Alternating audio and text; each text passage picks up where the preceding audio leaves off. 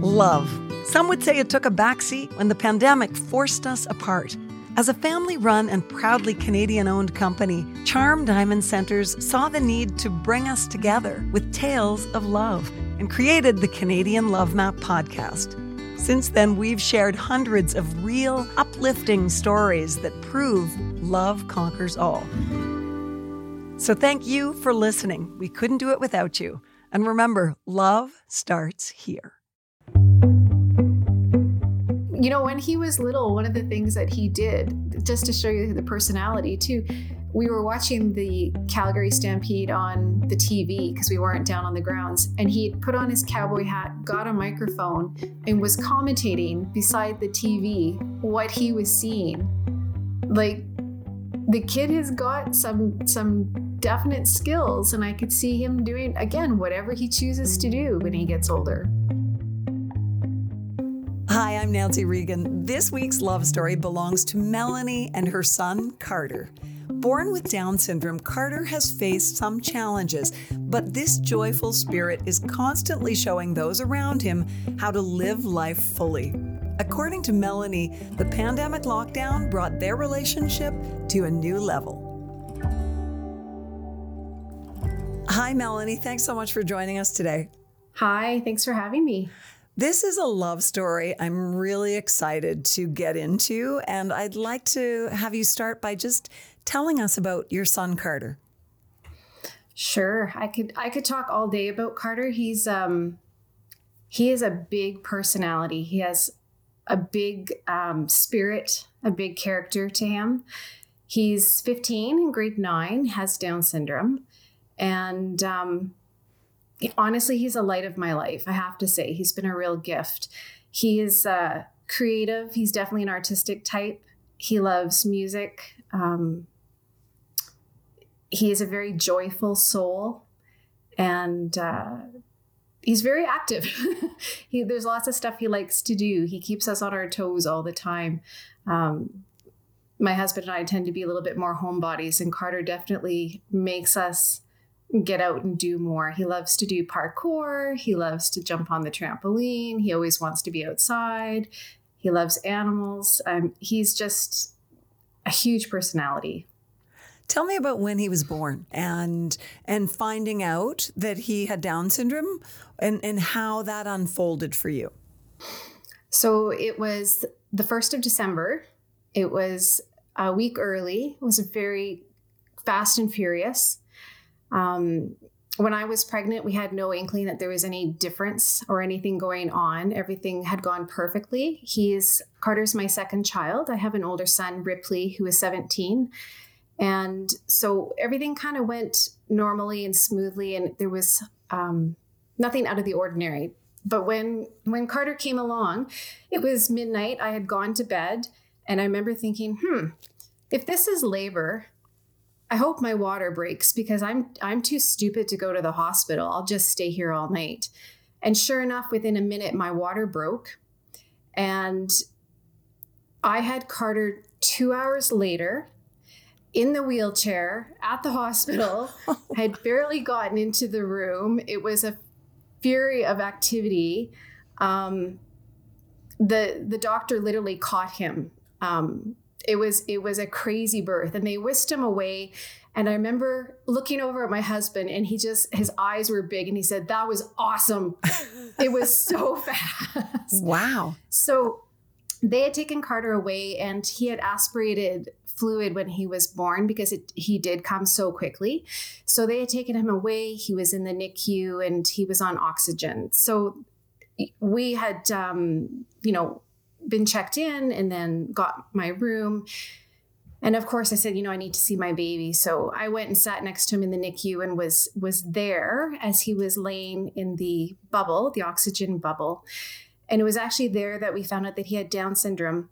The doctor had come in the morning. He hadn't been on in the night. I guess it was the student doctors on in the nighttime. And the doctor came in, and I have this very vivid memory of him floating into the room with his gown around him. And he just said, "Yep, that's definitely a Downs baby." And I remember thinking, what? This guy doesn't know anything. And I was I was struck, if that makes any sense. I was absolutely struck. And I remember thinking, well, this guy doesn't know anything. I'm going to show him, is what I remember thinking. Yeah, I like that. But there was no preface. There was no bedside manner. No, let's sit down and have a conversation. No. Wow. No, that all came later. They gave me a binder and said, here you go. This is what it is to have a child with Down syndrome. And I remember my husband and I, we opened it. We looked at the picture in the front, went, oh, okay. And we closed it and we didn't look at it again for about 3 years. Really? Oh, that's great. You know, I was thinking before this interview today that I have good friends who have a child who has Down syndrome. And I have always loved the story that when at the bedside in the hospital, when the doctor told them that their son had Down syndrome, the husband started to look, crestfallen, and he looked at his wife and she said, there will be none of that. And this is a joyful day. And they never looked back. And so I'd love for you to tell me where you went from there. Yeah, there was still, it's interesting when you have a baby that's not considered normal. There's a lot that happens that you don't expect. So, for example, when we came home from the hospital, we had messages on the answer machine that said, "We're so sorry." Right. And it's very devastating to think that people aren't celebrating with you, because for us, we just had our second son. He was gorgeous, and my older son was excited to be a big brother. It was such a happy time for us. Full of unknowns for sure, but it was not sad. Even family doesn't always understand either. And that was difficult to navigate. And my husband and I know for a lot of people, it's sort of a make or break. Like either it comes between you or it brings you together. And for us, it really brought us together. It was like, nope, it's us against everybody else. And we're going to make this what we want it to be. This is our family. He's perfect. And it's really made us strong as a couple, as, and as a family as well. It's made us very strong. I would say we're different that way. We're all very protective of each other. So that was an early lesson, hearing those voice messages and so on, in just how uncomfortable the world is with difference. Yes. And I think a lot of it is just a lack of understanding. I think they don't understand how to look at it, how to view it, how to talk to it, how to, you know what I mean? I think it's a lack of understanding of how to approach it. And I think, anything that makes people uncomfortable, they want to steer away from. Whereas, I can tell you, leaning into it has been the best thing that ever happened to me. It's sort of good to live a little bit uncomfortable, I think. Mm-hmm. What challenges us makes us grow and makes us stronger and gives us richer lives, I think. What was Carter like as a little boy? Carter as a little boy was very jubilant. He was very roly-poly and he could make anybody smile. He had this great infectious giggle that would just, it just tickled you. And even as a little guy, we had started doing therapy from the time he was a year old because of, low muscle tone, needing to work on those gross motor skills, and then later fine motor skills. He just was always such a hard worker. He surprised me all the time, even as a little guy, just always trying his best to do it. And definitely a people pleaser, even from a young age. He just loves to see people smile. He would love to see people happy with him. And he still is like that today. I would say when people ask me what motivates Carter, I'm like, tell him he's doing a great job. Give him a high five. Smile at him. He totally responds to that. That is what makes him tick. Well, he's so fortunate to have a family like yours, as you've described it. His Down syndrome brought you all closer, which is amazing. And I have to guess that it has contributed to his older brother being more compassionate and perhaps more of an empath in the world. Is that true? I think so. Yeah. I mean, they are certainly brothers and they still fight and they still bug each other. And Ripley will definitely let him know when he's pushing him. But I would say that Ripley's heart for people is different than what a typical 17-year-old's is. He really naturally knows how to talk to people or kids that are struggling. He naturally teaches and encourages. I will not be surprised if he decides to go into an occupation where it's service-driven or people-driven, because whether he sees it at 17 or not, I see that for sure. He definitely has a deeper understanding. He also has a really ingrained sense of justice and people being treated fairly. He feels this great need for equality and equity. He's got a good heart for that. Oh, that's amazing. And what about Carter himself? Is he empathetic? To others? Yes. Absolutely. Like, he is 100% an empath. Yeah. Absolutely. He feels so deeply. I think that's one of the reasons why he connects with animals so much. I remember when he was little, we'd go for a walk to the park. And of course, there's always everybody walking their dogs. And Carter would go right up to their face and he'd take their hand, like the dog's face in his hands, and he would get right up and say, "Oh, I love you. You're such a good dog." And I would be thinking, "Oh my goodness, please don't bite his face off." But it's like the animals all knew that, oh no, this is a gentle soul. And it was like he could speak to them, and he still is really good with animals. Like, he still has this, this innate sense of knowing how to be around them. And it's like that with people too. Like, if somebody is hurt, he's very concerned. He will absolutely be the first one to go over and ask if they're okay and put his hands on them. I think that, he has the gift of compassion and healing. Maybe that's extreme, but I do. I think that he's so kind. He's so concerned for others.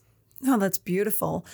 And I'm interested to know, what else do other people not notice about him that you love about Carter? I think people don't notice how funny he is. Like, I think sometimes they see it as bad behavior or he's being silly. And he's silly, but he's doing it because he wants you to laugh. He wants you to be happy. And I think there's something really beautiful about a person and a spirit that just wants to see joy around him. Without inhibition, in a way.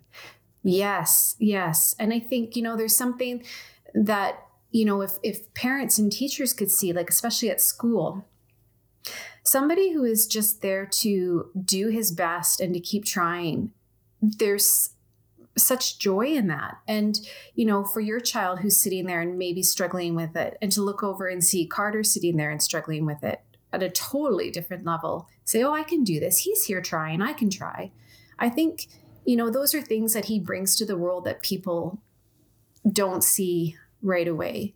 And I think those are things that will change the world. They will change how those kids view Carter and people like Carter in the future. It'll change their desire to hire him or to hire somebody like him, because his peers will be, his coworkers, his boss one day, his friends, his community members. So I think there's a lot that he brings that people don't see yet. You landed on our radar here at the Canadian Love Map because you wrote a beautiful piece in Maclean's magazine about how the pandemic gave you the gift of understanding how Carter lives all the time. Can you tell us about that? For sure. I think what it opened up for me was the limited capacity that we all shared suddenly. It was, oh, hey, I can't just go out and see somebody and talk to them and have a conversation and make that connection. I can't easily do what I want to do. The thing that really highlighted that for me was when I was doing a Zoom call with a committee that I chair. And during the call, something went wrong. I couldn't get the sound to work. And I was stuck there watching from the periphery and going, this is so frustrating. Why can't I contribute to this? And, at points trying to wave and say, hey, I've got something to say here, and writing it on a piece of paper or texting it to another committee member and asking them to say it for me. And it was really not until the end of it that I thought, wow, that's what Carter does on a daily basis. When he can't speak clearly and have somebody understand him, he tries to act it out, or he starts to get silly, or he starts to get frustrated. And, sometimes what comes out as behavior, it's still communication. He's still trying to communicate with you. And I think for me, it brought to the forefront of how hard he tries and how resilient he is in his efforts to try be understood. And it changed how I saw him. It changed how I saw how strong he was. And I think it opened up a different part of me as a mother that I hadn't been aware of before. I was just going to say, it probably made you an even better mom. I hope so. We mothers are so hard on ourselves. That is the truth. That is the truth. If Carter could teach the world one thing, what do you think it would or should be? I think if Carter could teach the world one thing, it would be to be yourself and to be okay being yourself. But not only that, let everybody else be themselves. Because, we spend half our life trying to be like everybody else. We spend our teens trying to be different. I think there just needs to be more of an acceptance of self, whatever that looks like. Because really, it's the differences that make us interesting. Right on. That's a beautiful answer. I guess I want to ask now, what do you see in the future for Carter? What's he loving right now that you think he'll carry forward? And then what do you think, you see for a broader future for him? Well, first of all, anything he wants, we will definitely work towards. Right on. Yeah. No, it's interesting. I recently was given a good question about the difference for what I see for him and what he sees for him. And that was a real paradigm shift for me, because what I thought I wanted for him maybe isn't what he wants for himself. And I've had to think about that again for my older child as well. Sort of the hopes and dreams parents have for their children. It needs to be leveled with what the child's hopes and dreams are. So for Carter, my answer would have been different a week ago, but today, Carter would probably love to be in rodeo or do something on the rodeo circuit, whether he was doing it or just a part of it. He absolutely loves horses and loves watching cowboys on YouTube. His Uncle Shane does a lot of roping, and he's Carter's hero when it comes to seeing cowboys. And I think that, Carter in life, I could see him wanting to do a lot of that kind of a thing. He also, again, he loves music. One of our goals for him is for having him play in a band. He is learning saxophone, which I never thought he would be able to do. And he is absolutely proving me wrong and surprising me constantly. One of our goals for him is to have him play in a band in whatever capacity that he can. And then beyond that, I see Carter working. I see him volunteering. I see him in the community. He's very well known. So I see him continuing that. I want him to want to move out and live with friends. And I expect him to have girlfriends and hopefully get married and have a house full of pets. Sky's the limit for him. He is an ambitious kid. So I'm sure whatever he decides he wants to do, he'll do. Well, I hope someday that I can come out to the Calgary Stampede and see him playing the national anthem on his saxophone. on horseback. On horse. Why not? Why not? Yeah, he would love that. When he was little, one of the things that he did, just to show you the personality too, we were watching the Calgary Stampede on the TV because we weren't down on the grounds. And he put on his cowboy hat, got a microphone, and was commentating beside the TV what he was seeing. Like, the kid has got some definite skills, and I could see him doing, again, whatever he chooses to do when he gets older. Are you seeing shifts in the world so that it's becoming more open and accepting of difference, people like Carter?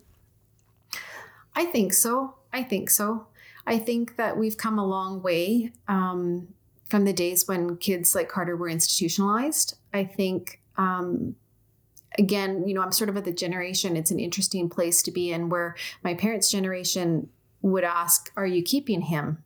Mm-hmm. Well, of course I'm keeping him. He's mine. Whereas, my son's generation would never even think that. It would never cross their mind. So yes, I absolutely think it's changing. I think the one place that is not changing quickly enough is school.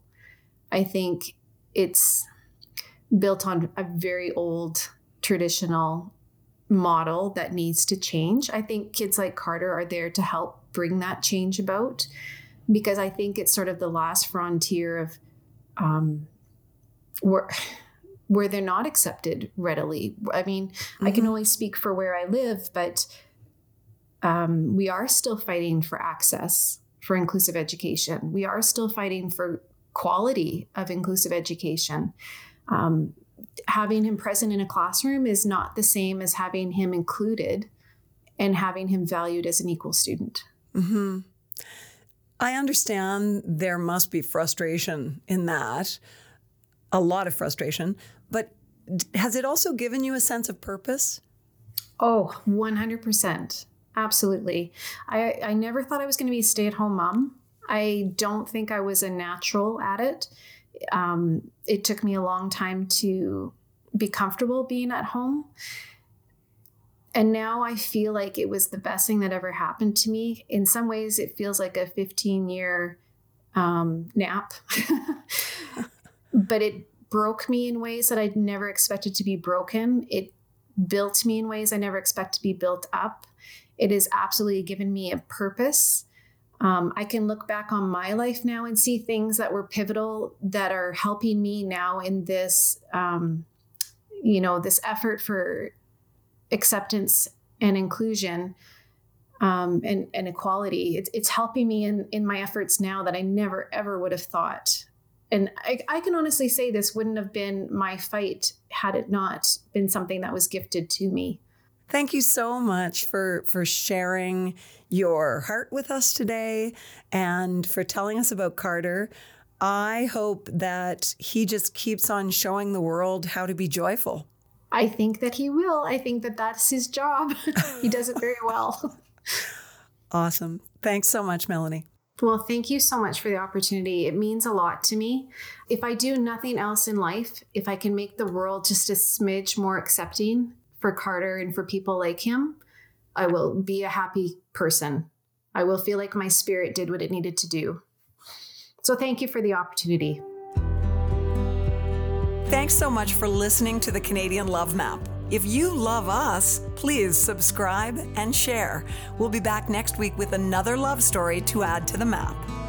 This podcast is brought to you by Charm Diamond Centers, Canada's largest family-owned jewelry store. They are proud to be putting love on the map, and the staff at Charm Diamond Centers are thrilled to be a part of your love story too. So visit charmdiamondcenters.com or one of your local stores. Love starts here.